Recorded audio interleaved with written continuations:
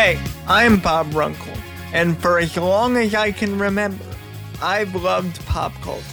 Despite the challenges I've faced in my life, pop culture has always been there for me. I love talking to people and being a platform for others to share their thoughts and stories. Because if there's one thing I never get tired of, it's seeing driven, talented, and inspiring individuals follow their dreams, no matter what obstacles are in their way. And I know a thing or two about that. Welcome to the DJ Bob Show. I'm DJ Bob. Roll it. The DJ Bob Show. Pop culture, past and present. And now, here's your host, DJ Bob. The sun will come out tomorrow, and we are celebrating Annie live on NBC, which just recently aired. But today, me and my guest, Matt Steele, he's a writer, director, actor, and YouTuber, one half of 2 Gay Mac, the YouTube channel, and we're here to discuss the amazing special produced for ABC's series Turning Point. And the special was a 2-parter called Broadway's New Annie, Search for a Star. And honestly, it could have been its own reality show, let alone 2 specials. And we talk about it all. The ins and outs of the auditions, the specific cast members, and the drama and other craziness that ensued in the making of the 20th anniversary revival of Broadway's Annie. And now, on with the show. The sun will come out tomorrow, and we are celebrating Annie live on NBC, which just recently aired. But today, me and my guest, Matt Steele, he's a writer, director, actor, and YouTuber, one half of 2 Gay Mac, the YouTube channel, and we're here to discuss the amazing special produced for ABC's series Turning Point. And the special was a 2-parter called Broadway's New Annie, Search for a Star. And honestly, it could have been its own reality show, let alone 2 specials. And we talk about it all. The ins and outs of the auditions, specific cast members, and the drama and other craziness that ensued in the making of the 20th anniversary revival of Broadway's Annie. Enjoy it. Just a quick editor's note here. We recorded this a few weeks ago before we found out the news that Andrea McArdle will no longer be appearing in Annie Live due to a family emergency. We wish her and her family well at this time.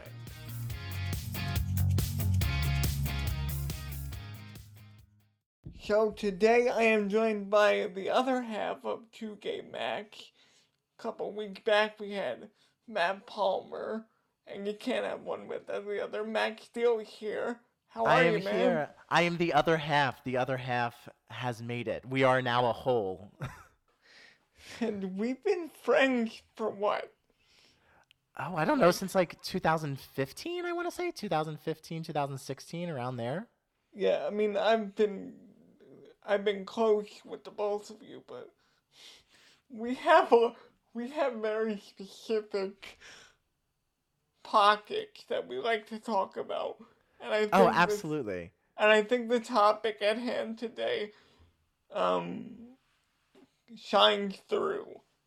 Oh, yeah, this is very much because you're with Matt Palmer on all the the R&B and like the music of the 90s and the 2000s and everything, and you're very much with me when it comes to like the television of the early 2000s, and also I guess this Broadway search for the new Annie that aired in 1997 on ABC. So what are your memories of it? Because this was something that shockingly you exposed me to. Really? I exposed to Matt Palmer as well on our channel, Two Gay Mats, and he was shocked and horrified by everything he saw in this special. And I'm just like, what's so crazy about it? This is how Broadway's done, baby. Like, it's a hard world out there. So I first saw this. I was watching it at my aunt and uncle's house. I forget why I was there, but the air date, I'm looking at it now, was July 24th, 1997. But then there were like two different cuts of it, I feel. There was the initial air date, and then there was the sort of epilogue recap that aired, I don't know, a couple weeks later or a couple months later. I'm not sure how much later it was. Well, it says here that the epilogue version aired that following February. So okay, so it was a good time after. That's amazing that because it was such a successful broadcast that they were like, we have to follow it up with, of course, the tragic epilogue that occurred. And so I watched it. I don't know how it got turned on, but I think maybe my brother knew it was airing, or my aunt and uncle knew that it was airing, and so they turned it on for us. And I just remember sitting there it was only like an hour-long broadcast of Turning Point and Barbara Walters documenting the audition process for Broadway's new Annie, and it was only an hour, but it felt like it was a 6-hour saga. Like, that is how emotionally, like a miniseries. yes, because that's how emotionally invested I was in the entire broadcast, and there were ups and downs, and you know, you were rooting for certain girls, and you were watching tears and laughter and joy and singing, and finally at the end of it. Well, not even at the end of it, because there was a whole second part of it that talked about the tour that happened. You finally discovered who was going to be Broadway's new Annie. It was thrilling. I was thrilled. So before we get into the special itself, just a little background. In 1997, they were doing a 20th anniversary revival of Annie. And within that cast, you had Nell Carter, and you had literal star-to-be Sutton Foster. Oh, yeah. In there. Yeah. This was a big deal, and they were really expecting this to be a big, long-staying thing, and it just wasn't, which we'll get into. But what are your thoughts on the whole revival as a whole? Special aside. On the production itself? Yeah, just the whole thing, like how it was treated, you know, because they were expecting more, I feel. Oh, yeah. Well, I'm looking up more about the dates. It seems like February was when the initial broadcast aired, and then the epilogue aired in July. Maybe that's how it went. But anyway, the actual production, I think it's interesting that Martin Charnin, the original director of Annie, and also Annie's lyricist, went on to direct the revival again. It seemed like they were trying to, recreate the same production of that was on Broadway in 1977. They had the same choreography. Had the show had the same feel and everything. So it is very hard to recreate magic, because the original production was so lightning in a bottle. It was Annie at the time was like the Hamilton of the late 70s, everyone was talking about Annie. It was Broadway's biggest hit. And so I didn't see this revival in 1997, but from everything I've seen of it, it seems like they were trying to recreate that same production. And, it just didn't have the same feel to it, I guess. But also, there was also the scandal of the firing of, Joanna Pasiti that was broadcast on television. So there was a lot of negative press around the production. And they're probably like, oh, I don't want to see this. Yeah, like... Yeah. And, I guess maybe the late 90s wasn't a time that people were really interested in seeing Annie. Let me look up and see how many... performances the production. I looked it up. It was like 230. Okay. 9. Okay. Something like that. So that's less than a year for a run, which for at the time a major revival of Annie is a short period of time. But yeah, I mean, I wish I saw the production just because I've never seen Annie on Broadway. I've seen Annie several times on stage, but never on Broadway. You know, I didn't get to see the following revival, which was in 2013. But I would love to see Annie on Broadway because I love Annie, and it'd be great. You know, we could go on forever about how you and your brother starred in a production in your basement. Yeah, the world premiere of Andy, which I believe was also, I did that in 1997 as well. Or maybe 1996. You were celebrating it too. Oh yeah, where it was starring me obviously as Andy, and my brother as Daddy Warbucks, and my brother's friend Kevin, who played literally all of the other roles, including all of the other orphans, Sandy, the butlers, the maids, everyone. My brother, I think, also played Miss Hannigan. So my brother was both Miss Hannigan and Daddy Warbucks. There should have been a corresponding special that Turning Point did about. Let's get into more about the special, because there's a lot to unpack here, and you can watch it on YouTube. We'll put it in the show notes. Let's talk about some of our favorite contenders for the role. Who really stood out to you as far as the girls? Who did you enjoy? I'm going to say it publicly in front of everyone. I am a huge Jane Bailey Patterson fan. The little blonde girl from Alabama. I stan her forever. She is a legend. She is an icon. I remember she unfortunately did not get cast as Annie or as any of the orphans. And there's a shot of her after all the cast members are announced, and you know she didn't get any of them. And there's a shot of her crying, and that shot of her crying is seared into my memory as a child because I felt so bad for her. And I was like, oh, this poor girl's crying, and she was so fun and funny and everything. And she was adorable, and I thought she was great. I hope she's doing well wherever she's at. There's a moment in this special that I don't know how to feel about, because for a while in the special, they spent time focusing on this girl named Holly. Holly Ott from Broadway, New Jersey. Right? Yeah. Yep. And I couldn't tell if she was good or bad or just nervous, but Martin Sharnon really took a liking to her. Like, how do you feel about that? Because that was interesting to me.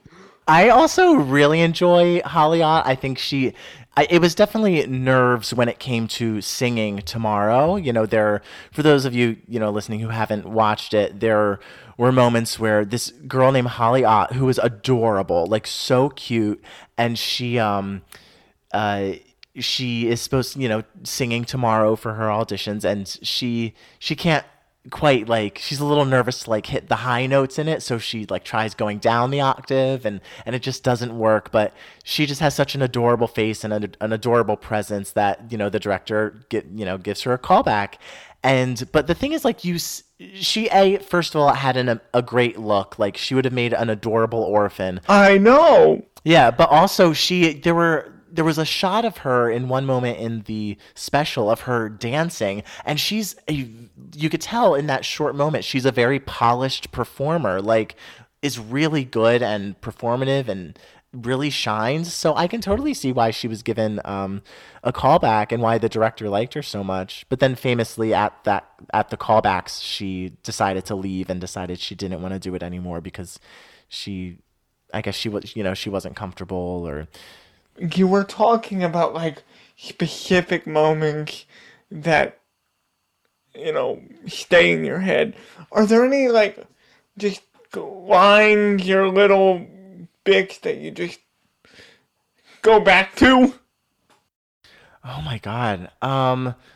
It's literally because I've watched it so many times, because I can probably recite the entire thing like verbatim, because even Barbara Walters probably all her voiceover moments, because my brother, a couple years went by, and then the internet happened, and my brother was able to go to ABC's website and find Turning Point, and back then you were able to order, an episode of like Turning Point on VHS, and they would like mail you a VHS, and I have no idea how much was spent on it, but I remember he asked for it for Christmas, and we got it for Christmas probably 2001, I want to say, around there. And ever since we got it on VHS, we just wore that VHS out, and so the entire thing is just seared into my mind. I remember Lindsay Watkins just belting her face off in that mall, and everyone. It's such a victory moment. Like, I love that. Oh yeah, and everyone's eyes in the is just watching her, just being like, "Oh, she's good." I remember distinctly seared into my brain Martin Charnin saying how Alexandra Keysman disturbed him. Disturbs me. Because she's too cheerful. I remember that, and I remember just that music director. Matt Palmer was horrified by that music director. The one who's like, they're shrieking at me, or shrieking at me. Their acting was atrocious, and I bet you could find better girls off the street. And this is right when they like decided who would be Annie. Like, this is late in the casting process. This isn't like, oh, first round of auditions were a little rough. This was like they had made their decision, and the music director was still on camera being like, these girls suck. And you know who that is? Who that music director is? I did some research on him, yeah. He's the husband of Mackenzie Phillips, or the ex-husband. I don't know if they're still together. From So Weird. I remember doing that research and being like, oh wow. I distinctly remember I imagine she's the dance captain or the assistant to the original choreographer. They're going through pictures of girls, and she points to one picture to a girl and goes, "Never in a million years." It's so funny because this is, what casting is like. They're very like the casting directors and the producers and the director, they're very blunt, and even when it's about kids. And so this was an amazing behind the scenes moment where you could really see how blunt they could really be, because I mean, they have to say like, no, she can't do it. She can't do it. She can do it.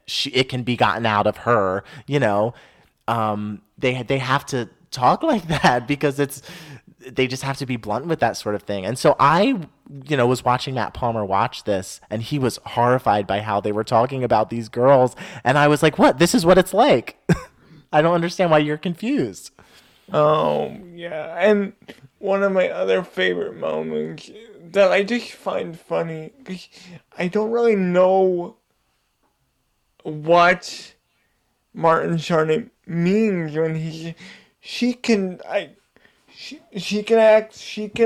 and then he points to another girl. She can do it, I guess. It's like it was at that moment, I think they were talking about Christine Marie Bogan, who she came with curly red hair, and she had played Annie before. Oh, yeah, that was the thing. Oh, yeah, and the Korean tour or whatever it was. Yeah, and that production, I think, was either directed or overseen by Martin Charnin himself.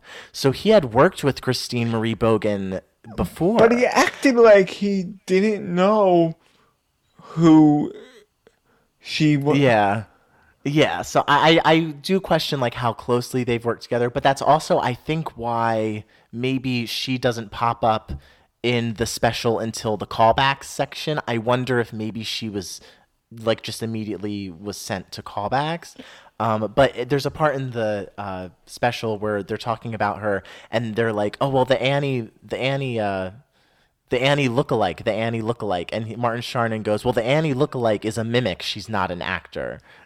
And they're like, ooh, and they're like, well, she's done it before, and he's like, well, yeah, it could be gotten out of her, but in a way, she gives back nothing. And I don't know what he really means by that. And she seemed really good. Like, I don't know, I don't know. Of course I didn't see her full audition, but she seemed really good. She would have been really good, but yeah, they were really tough. Maybe like a little too tough, like in moments, but they were really tough. They needed to be, and it's interesting to me because you said earlier about you have to be blunt. You can't just play to the fact that they're kids and, they have feelings. But, like, I feel like Annie was the first show that really embraced a core kid cast on Broadway. Yeah, definitely. And I'm trying to think that it was also kind of, I'm sure maybe there was some hit Broadway show before that, but it was really I want to say right now, like one of the first shows that was really kind of a machine where they really like had to just like crank out girls, like especially because they were dealing with a lot of kids who grew out of the roles. That's an interesting thing too that they brought up in the special. Like they have a specific height.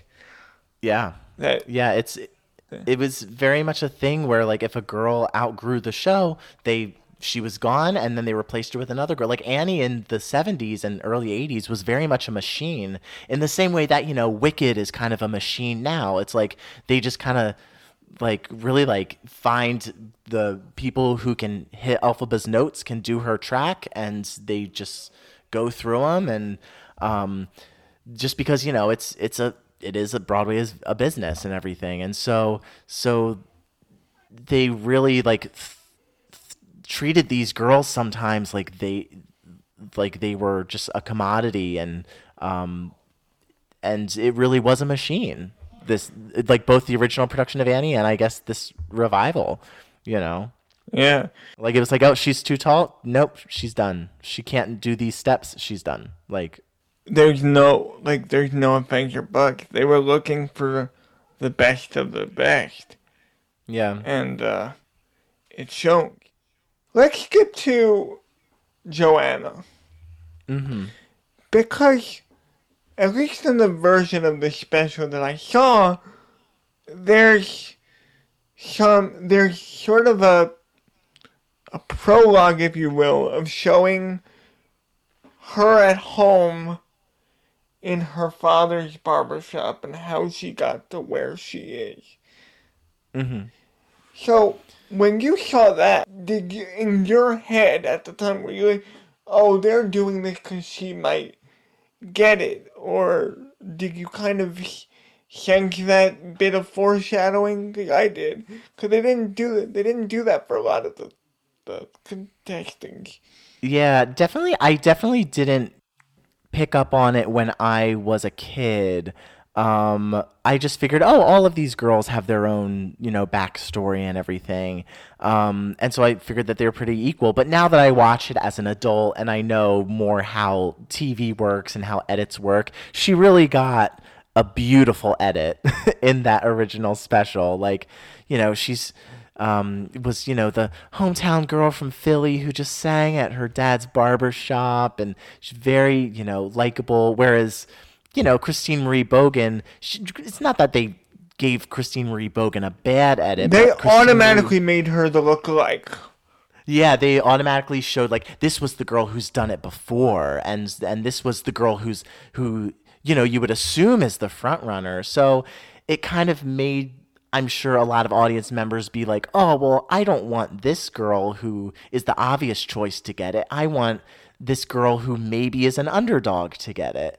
Which like is so sad for Christine Marie Bogan, because I feel like the edit made people kind of like root against her, so it's like this poor girl. But yeah, they definitely gave Joanna the winner's edit, I would say. And so when she was announced, I remember watching it as a kid, and Andrea McCardle picks her out of the crowd.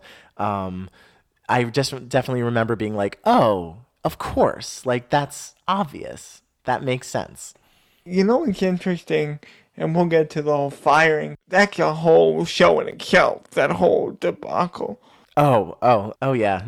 But I will say, when they really, midway through the special, they really started focusing on one of the other orphans, Brittany Kissinger, more. Mm-hmm. And I'm like, oh, something's gonna happen with her. And something did. But they did like a whole tour prior to Broadway just to get them out. And So a lot of the main cast was there. The orphans were cast, and Joanna was playing Annie for 106 performances, and then she gets a case of bronchitis, I believe. And then what happens? So she gets a case of bronchitis. I forget how long she got off. Like she requested off, to recover. But then I want to say back, like right before she was about to go back, she got a fax. I think either her agent or lawyer got a fax, basically saying that. I think I found out later on. The way Turning Point made it seem was that the fax said that she was just completely fired. But I want to say I heard that the fax originally said we've, had a long discussion and we want Joanna to share the role with, someone else. Yeah, they mentioned that in the special too. Yeah, I think originally the offer was to have her share the role, and then it specified she would not open the show on she would not be the opening night Annie on Broadway, and so they tried like negotiating something, and nothing could be negotiated, and so yeah, Joanna was essentially let go, and it's really, really devastating. That epilogue that aired is really, really sad. When he says, "I ain't Annie anymore," or no more. It's not going to be me, Annie, no more. Devastating. I was like, no! I know, it's so sad. But, And it's like, they do a similar shot composition with Kristen Vigard. yes. Like, so, you know what's gonna happen. Yes, and Kristen, it's so interesting because in this Turning Point, the original Turning Point special, they talk about how the original Annie at Goodspeed Opera House in the 70s before it went to Broadway was Kristen Vigard, and then Kristen Vigard they felt that she was too sweet for the role, so the way they edited that, they made it seem like they completely fired Kristen Vigard, but Kristen actually played an orphan later on in the Broadway production, and I want to say eventually went on for Annie on Broadway as well, but I could be wrong about that. But they essentially gave the role to Andrea McArdle, who was originally an orphan, and Andrea McArdle was Broadway's original Annie. But yeah, it's just ironic that like the same thing happened in the 70s, and then here we are again telling the same story about how the girl who was supposed to be Annie was replaced before it got to Broadway. Yeah, and at that point, 20 years later, so it's almost scary in a way. It's very weird, yeah. Luckily, nothing crazy happened with the casting of Annie for the 2012-13 revival. Luckily, that casting seemed to go smoothly. Who knows what was going on behind the scenes, but it seemed fine. So after, it got a lot of publicity, there was a lawsuit, I think a $50 million lawsuit. Yeah. So what are your memories of, kind of watching this go down? Because she's on Rosie, she's on Sarah Jessica Raphael, she's on all these shows because they want to give her moment to shine. Yeah.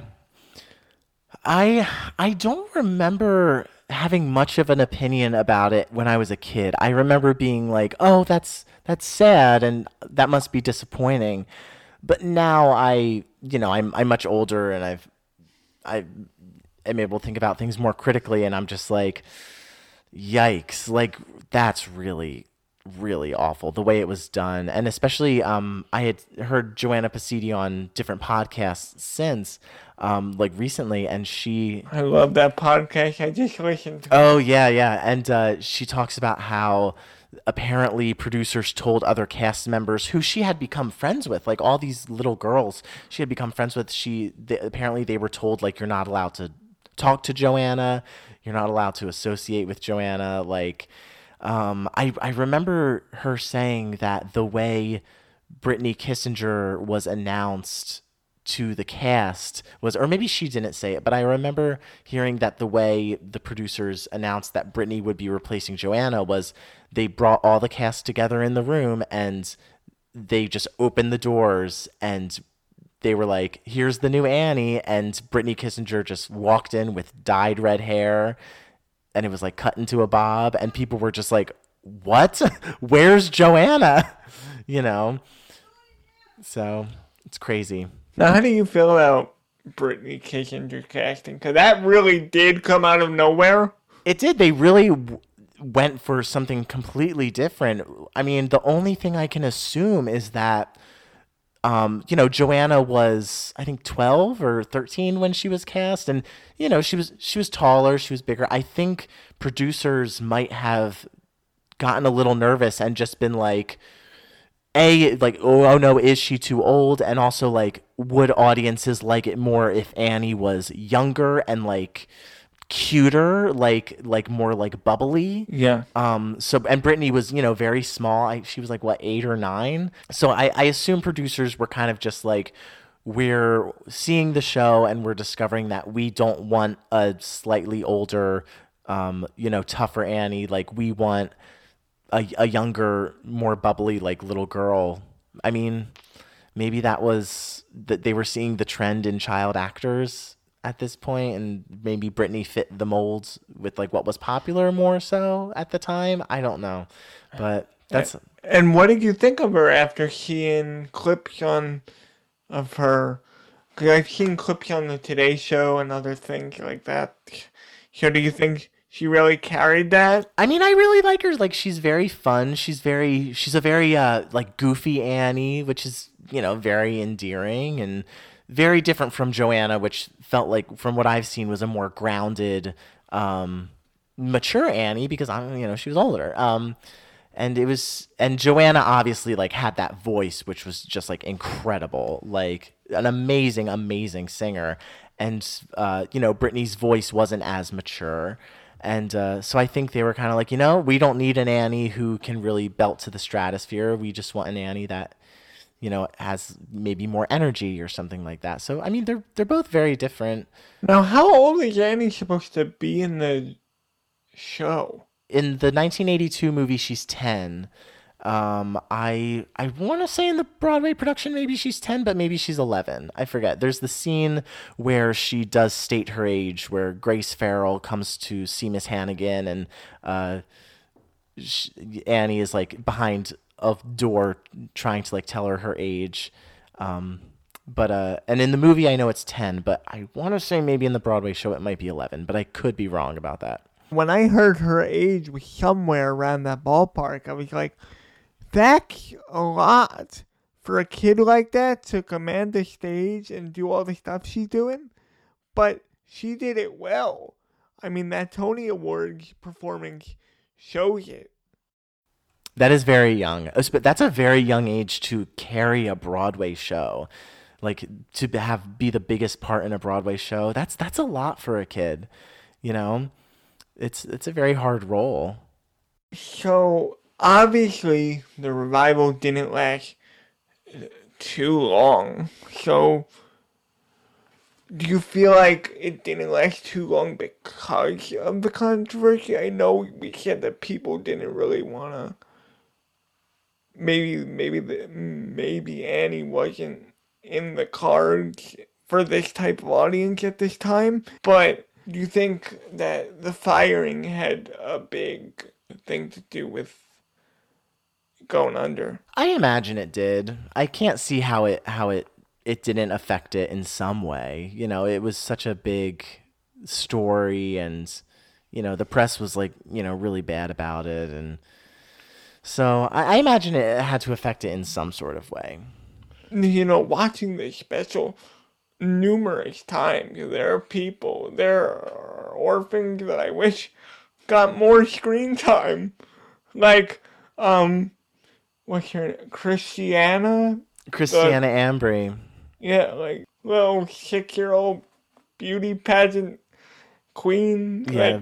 Yeah, she was 5 at the time, and she was just, the obvious you see, it's so interesting seeing all the little girls in there and seeing, girls who eventually went on to, do Annie. Like, there's Sarah Hyland from Modern Family. She's in it, and she she doesn't speak or have any like narrative arc or anything in it, but you see her auditioning, and then a couple years later, Really? yeah, she's in the very beginning. There's shots where Martin Charnin is like holding a little girl's wrists and like clapping her hands, and you see her sing in the montage where they're all singing Tomorrow. She's the one that starts off. She's the one that starts off with "The sun'll come out tomorrow." Like, that's her. And so it's interesting that a couple years later, she was eventually cast as Molly in the ABC made-for-TV version. Wonderful World of Disney. Yeah, and then eventually became Sarah Hyland. Also, Andrea Bowen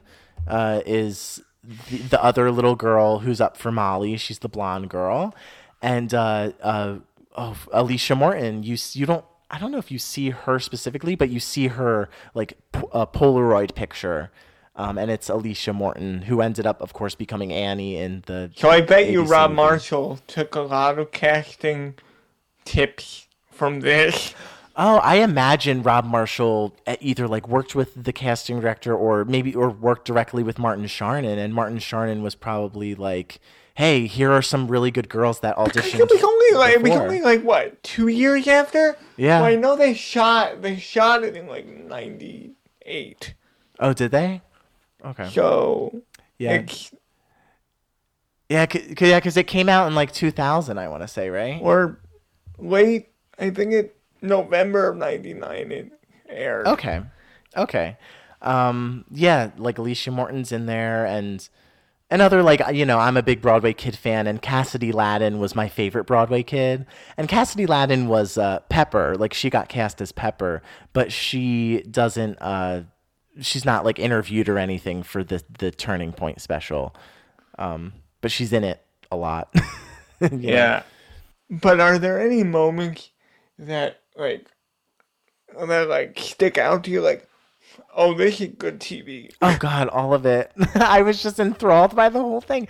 I really love, when they're done the casting process and they go on tour with the girls, and you see the stuff about all the set design, and reasons for the set looking a certain way, like, and how there was no red in any of the set pieces, or any of the other costumes, so that Annie's red dress and red hair would always stick out, and different like moldings of, like, Daddy Warbucks' house was inspired by the designs on like the dollar bill and everything. So I really always liked that part of the special.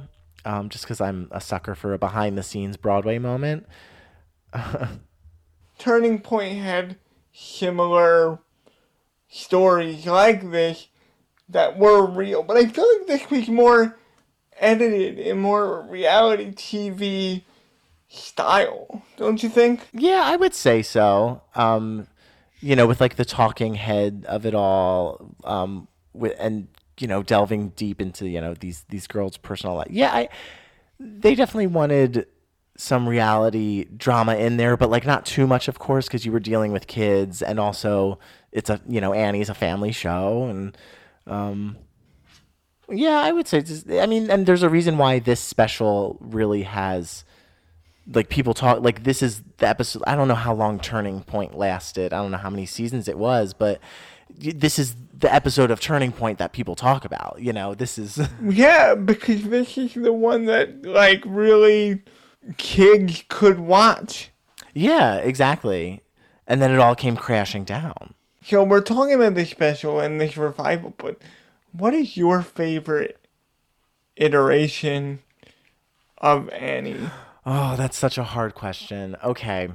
I mean, the very first version of Annie I ever saw was the 1982 John Huston movie. And I think the movie is not perfect. There are many things that happen in the movie that are just like, what is this? Like, it becomes Annie, the action-packed adventure where she's climbing up on a bridge and a helicopter saves her. Like, it goes truly haywire at some points. And And it's so great. Like, there are about 5 million orphans in the movie. Now, wasn't Aileen Quinn an orphan on Broadway too? I think she might have been, yeah. Or like on Broadway? I don't think she was one of the, and maybe she was on tour. I don't know. I want to say she played Annie. I know she Somewhere. was connected to it somehow, yeah. Yeah, but as many flaws as that movie may have, I think the casting in that movie is some of the best casting you will ever see in a motion picture. Like, everyone is so perfect for their role. I think Carol Burnett gives one of the greatest comedic performances in a movie of all time. It's like The Easy Street with her and Tim Curry and Bernadette Peters is so brilliantly done, and I love Aileen Quinn as Annie. I think the orphans are really well cast. I think Albert Finney is so great. Everyone is just so perfect in their role. I think the made-for-TV Annie that aired 99 or 2000, I think has more... I think gets more things right directorially. And the cast is very good. Like, it's very good, and I'm glad that it has NYC in it. That was my first exposure to Annie, period. Okay, yeah, I think it's a great film. I love it as well. But it's so interesting because no movie iteration goes deep into the political aspect of Annie as the Broadway show does. Like, in the Broadway show gets very political with like the Hoovervilles and how Annie visits the president in the 1982 movie, but it's a much more impactful scene in the Broadway show, and the final number is a number in the Broadway show is a number called "Getting a New Deal for Christmas," which essentially is saying like this little girl inspired the president to create the New Deal, basically meaning this little girl ended the Great Depression, you know?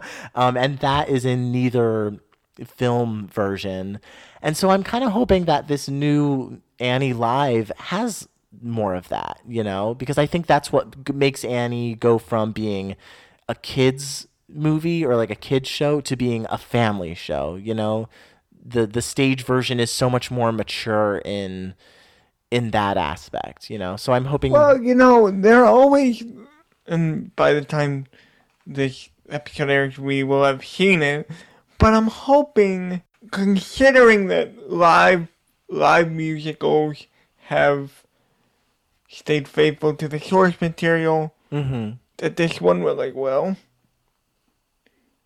Yeah, I mean, I could see that. You've got Andrea McArdle, you know, in this, and...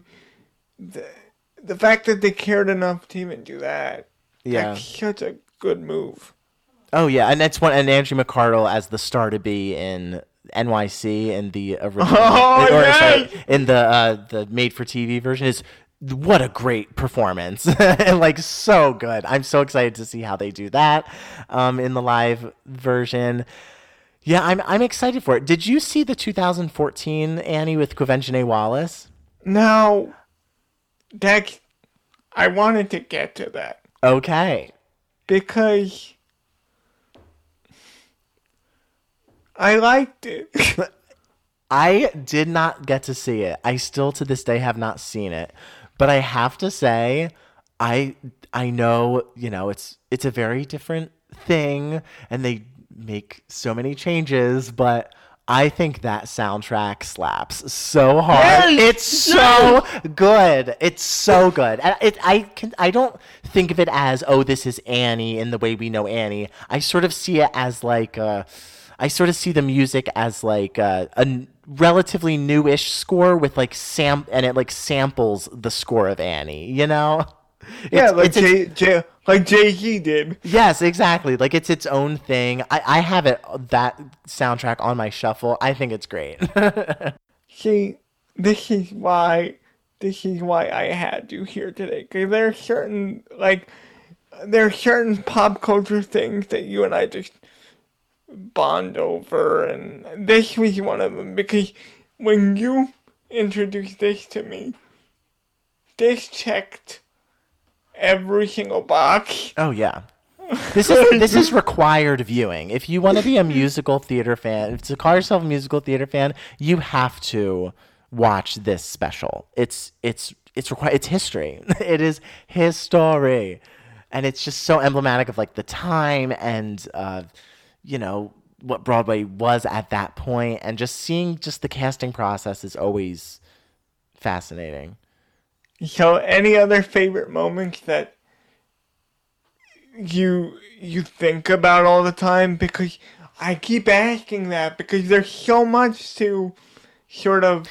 They really crank out, like it all happens. It's very dense with material because without commercials it's like 40 something minutes. It's very dense, and they really go through plots like really quickly, but you still get a full arc with everyone, you know, but it happens so fast, but it's still so effective. And the other parts I love are just everything with Nell Carter. And she's, you know, when she's talking and she's just like, oh, I want the show to run at least a year. I mean, at least a year with me in it. Then I'm going to take a week off. And it's like, oh, well, it didn't even run a year. I forget who it was, but there's this really lighthearted moment in one of the auditions that just gets me every time, where one of the girls is singing Tomorrow or something, and she goes, I know, I'm just nervous, and then Martin Short goes, I know, me too. I know, it's so cute. He apparently, the interview with Joanna Basidi, she was talking about how Martin Charnin, you know, despite everything that happened, Martin Charnin, she's like, is the nicest man like you could have ever worked with. He was so great with kids, and you could see that, like, he was very he treated the kids like adults, but was never like too hard on them or like too aggressive. But he, you know, he told them, you know, what he wanted them to do, and you could see that he was very good at teaching kids like how to act, you know.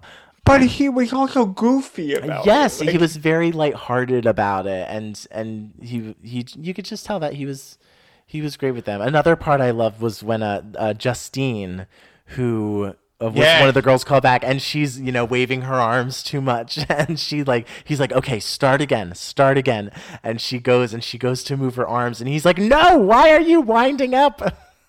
He's like, you're about to take off any minute. He's like something about Cape Cod, or he's like, you'll be in Cape Cod in 10 minutes.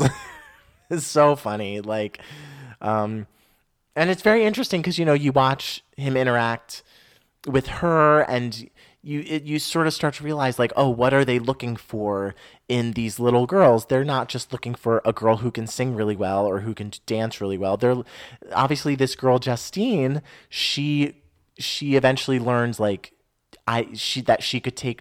they eventually learned that she could take the note, you know. She was good at following direction. It took her a couple tries with the arm thing, but I assume she learned how to, you know, sing with her arms down, you know. So they were probably like, this girl, you know, we can work with her. They were looking for little girls who they could work with, you know.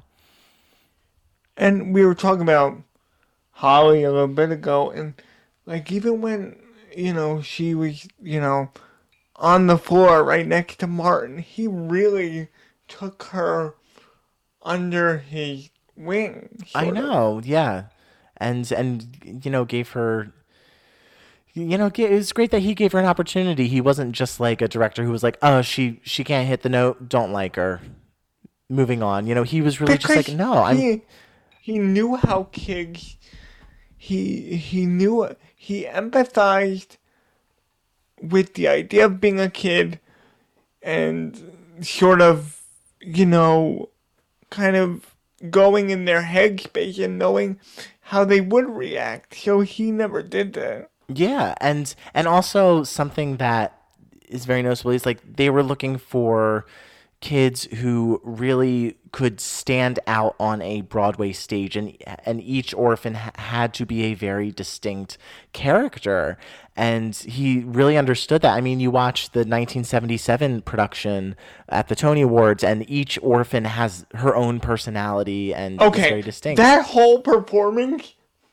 that's required viewing too. Oh, 1000%, absolutely. I mean, the original Broadway production of Annie is just important for society, you know.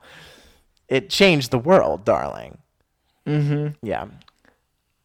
But like that whole performance from that Tony Awards is like a masterclass in, Oh yeah, you know, with Dorothy Loudon especially, just being her brilliant self, and yeah. yeah. Another thing I wanted to bring up, I was, now that we're on the whole Annie kick of things, while I was prepping for this, I found this other performance, this other Tony Awards from like 81, I'd say, where they brought like Priscilla Lopez and Andrew McCardle to kind of reprise their roles, because I guess the theme was like leading ladies of Broadway or something. Okay. And Andrea sang like Tomorrow, and she could still do it Yeah. as an 18-year. Like you would like, she just great. Like, Yeah, I saw one, like, I don't know if it was like a variety show or what it was, but it was the craziest thing, Annie related thing I've ever seen. Do you know the magician Doug Henning? He was a magician. Yeah. He had. Oh, I know what you're talking Oh about. my God! So, and he did a Broadway show. He did the Magic Show. It was a musical called the Magic Show in like the 70s. And Was this the one where Allison Smith? yes. So, Okay. Yes. So I don't know what logic there was behind it, but Doug Henning was in this variety show, and they were like, okay, let's feature Annie. So they had Andrea McCardle come out, and this is Andrea McCardle has been out of Annie, like she's probably like 15 or so at this point, maybe who knows, she's a young woman at this point. And so she is singing the song, and then she is on a giant slide, and before the end of the song, she goes down the slide, and it's a covered slide, and then Allison Smith is her name. What's her name? I think Allison Smith. She was a replacement Annie. Pops out of the other end of the slide, and she's like Annie age, like she's like 10 or 11 or something, and she finishes the song. It's very like Double Dare looking almost. Yes, it's so hilarious and funny, because it's like this was what they did on TV in like the 70s, like back in the day. Like they were just like, oh, we'll have Annie and a magic trick, and it won't make any sense, but like the audience will love it. My favorite thing ever, and I'm trying to find it, in the 70s, there was an Annie Christmas special. I want to say I've seen some of this. I've heard about it, I read about it, but there's no record of it on YouTube. I know Andrea McCardle's in it, of course. Mm-hmm. But have you ever seen, oh man, what's that documentary called? It's called, hold on, let me look it up. Life After Tomorrow. Yeah. Yeah, it's I did. The documentary, and it was made by a woman who was an orphan on Broadway. At one point, and it was following it, documented. I think it came out in 2006, and it was about what happened to all the Annies and the orphans after, they grew out of the role, and like how tragic it felt like for them to grow out of the role, and they were no longer like usable in this show. And it really goes into kind of the machine that was Annie at the time, how they were just going through girls. And have you ever heard Andrea McCardle talk about it? I have. Yeah, she is not a fan of this documentary. Annie, I feel like for a show about optimism and hope and sort of getting through stuff, it really, the production has gone through stuff too. Yeah, it's just such an interesting irony, like a show just about, unabashed optimism and hope.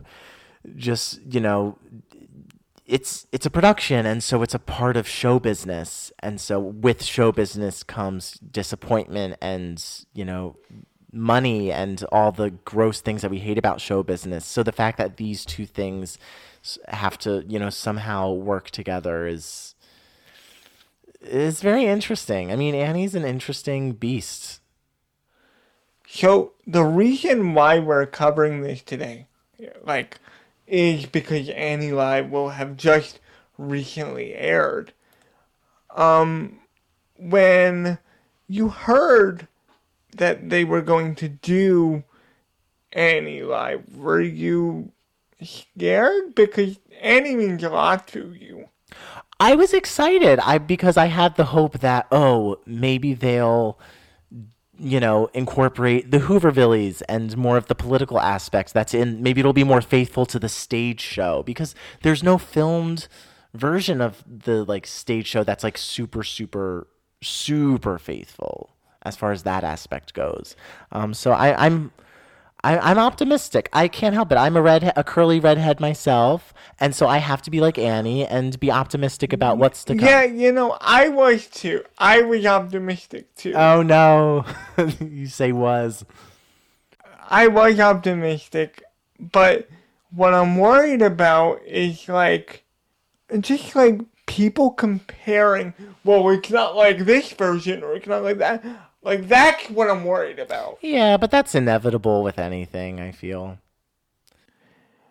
So, how do we feel about the casting? I mean, we haven't seen it. yet as we're recording this, but... I like the casting. I mean, Me too. I saw a bunch of people, complaining about Harry Connick Jr. being cast, and I'm like, I don't think he's inappropriate at all. I think he'd make a good Daddy Warbucks.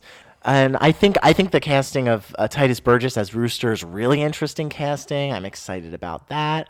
I love Taraji P. Henson. I've never seen the little girl who's Annie in anything, but I assume she's great. I mean, she's very cute, and I have high hopes. What do you think of Megan Hilty now? Oh, I think that's great casting as well. Yeah, that's great. I mean, I'm a big Jane Krakowski fan, so obviously, it was disappointing that she's unfortunately, it's because she had a breakthrough case of COVID. So of course I'm like, oh, I hope everything's okay. Obviously. So there's that on top of it. But I think Megan Hilty's a great idea for a replacement. I think she'd make a really and Megan Hilty is great at comedy, really, really great. So I think she'll be excellent as Lily. I'm really excited to see The Orphans. Oh yeah, what's that gonna be like? Because one of the orphans in the 2014 movie turned into a sitcom star. She was on Fuller House for years and doing all these projects, and that was one of her first things. Yeah, is the Pepper gonna be the next Meryl Streep? That's the question. Well, that's a question only you would ask that specifically.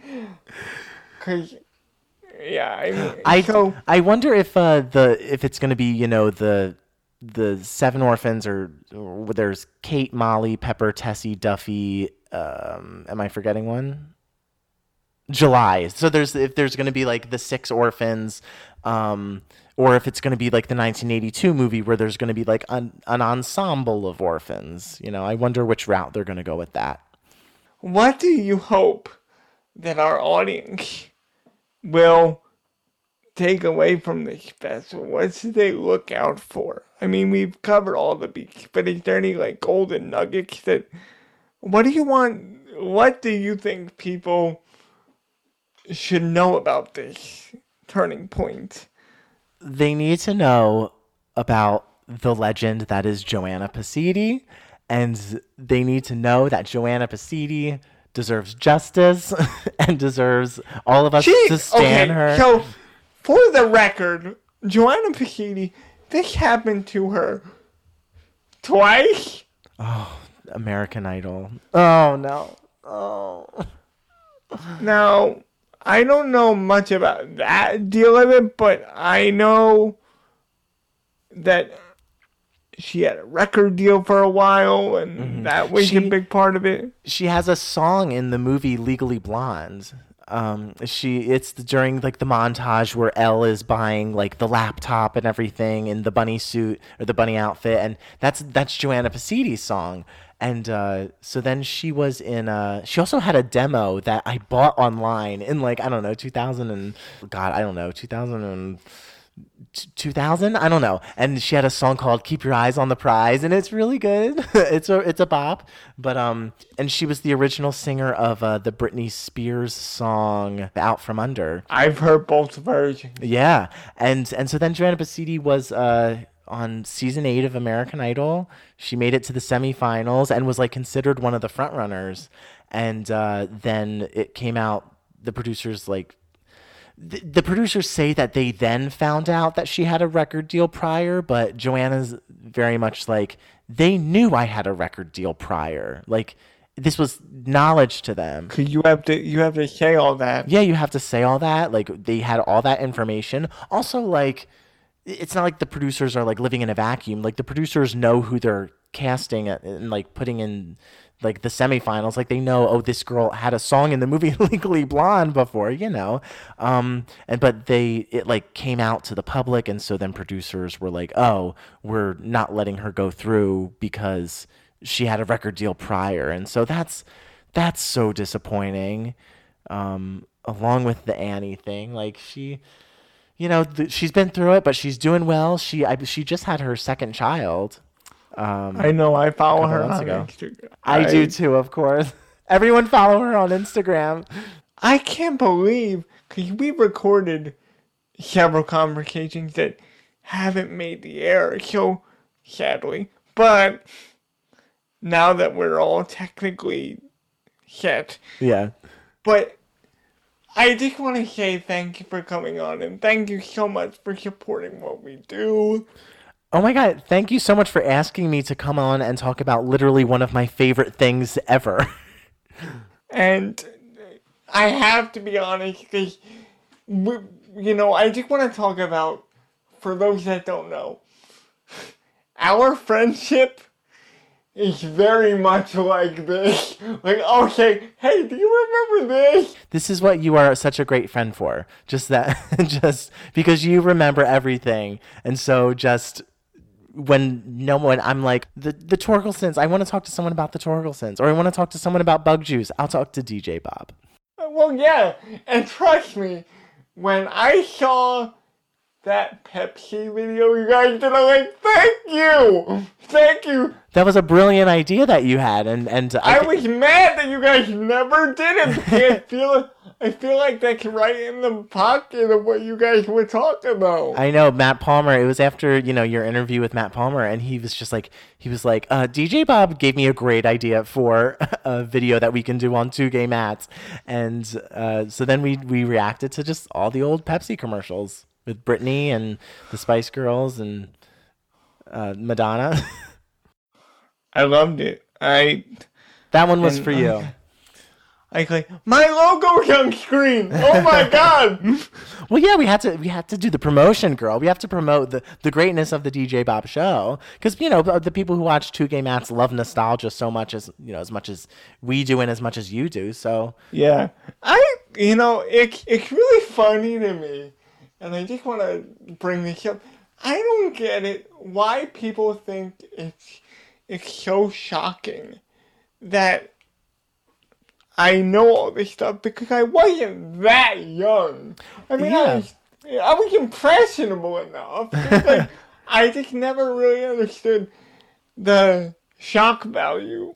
Well, and also, we were watching TV, since we could open our eyes, of course it's gonna make a big impact on us. And it's so interesting. There are some people, though, who they watched TV and saw movies as kids and everything, and they don't remember any of it. Like, it just made no impression on them. They would just kind of blindly watch it and go, oh, that's cool. And as adults, they're kind of just like, oh, I don't remember that.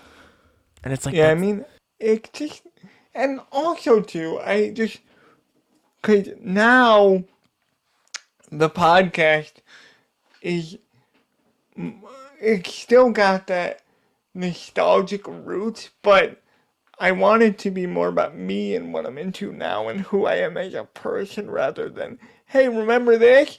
So I always try to kind of merge the two, so I feel like the Annie Live telecast and this sort of lended itself to an episode, and there's no one else I'd rather do it with. So Well, there's no one else I'd rather do it with either, DJ Bob. So I appreciate it.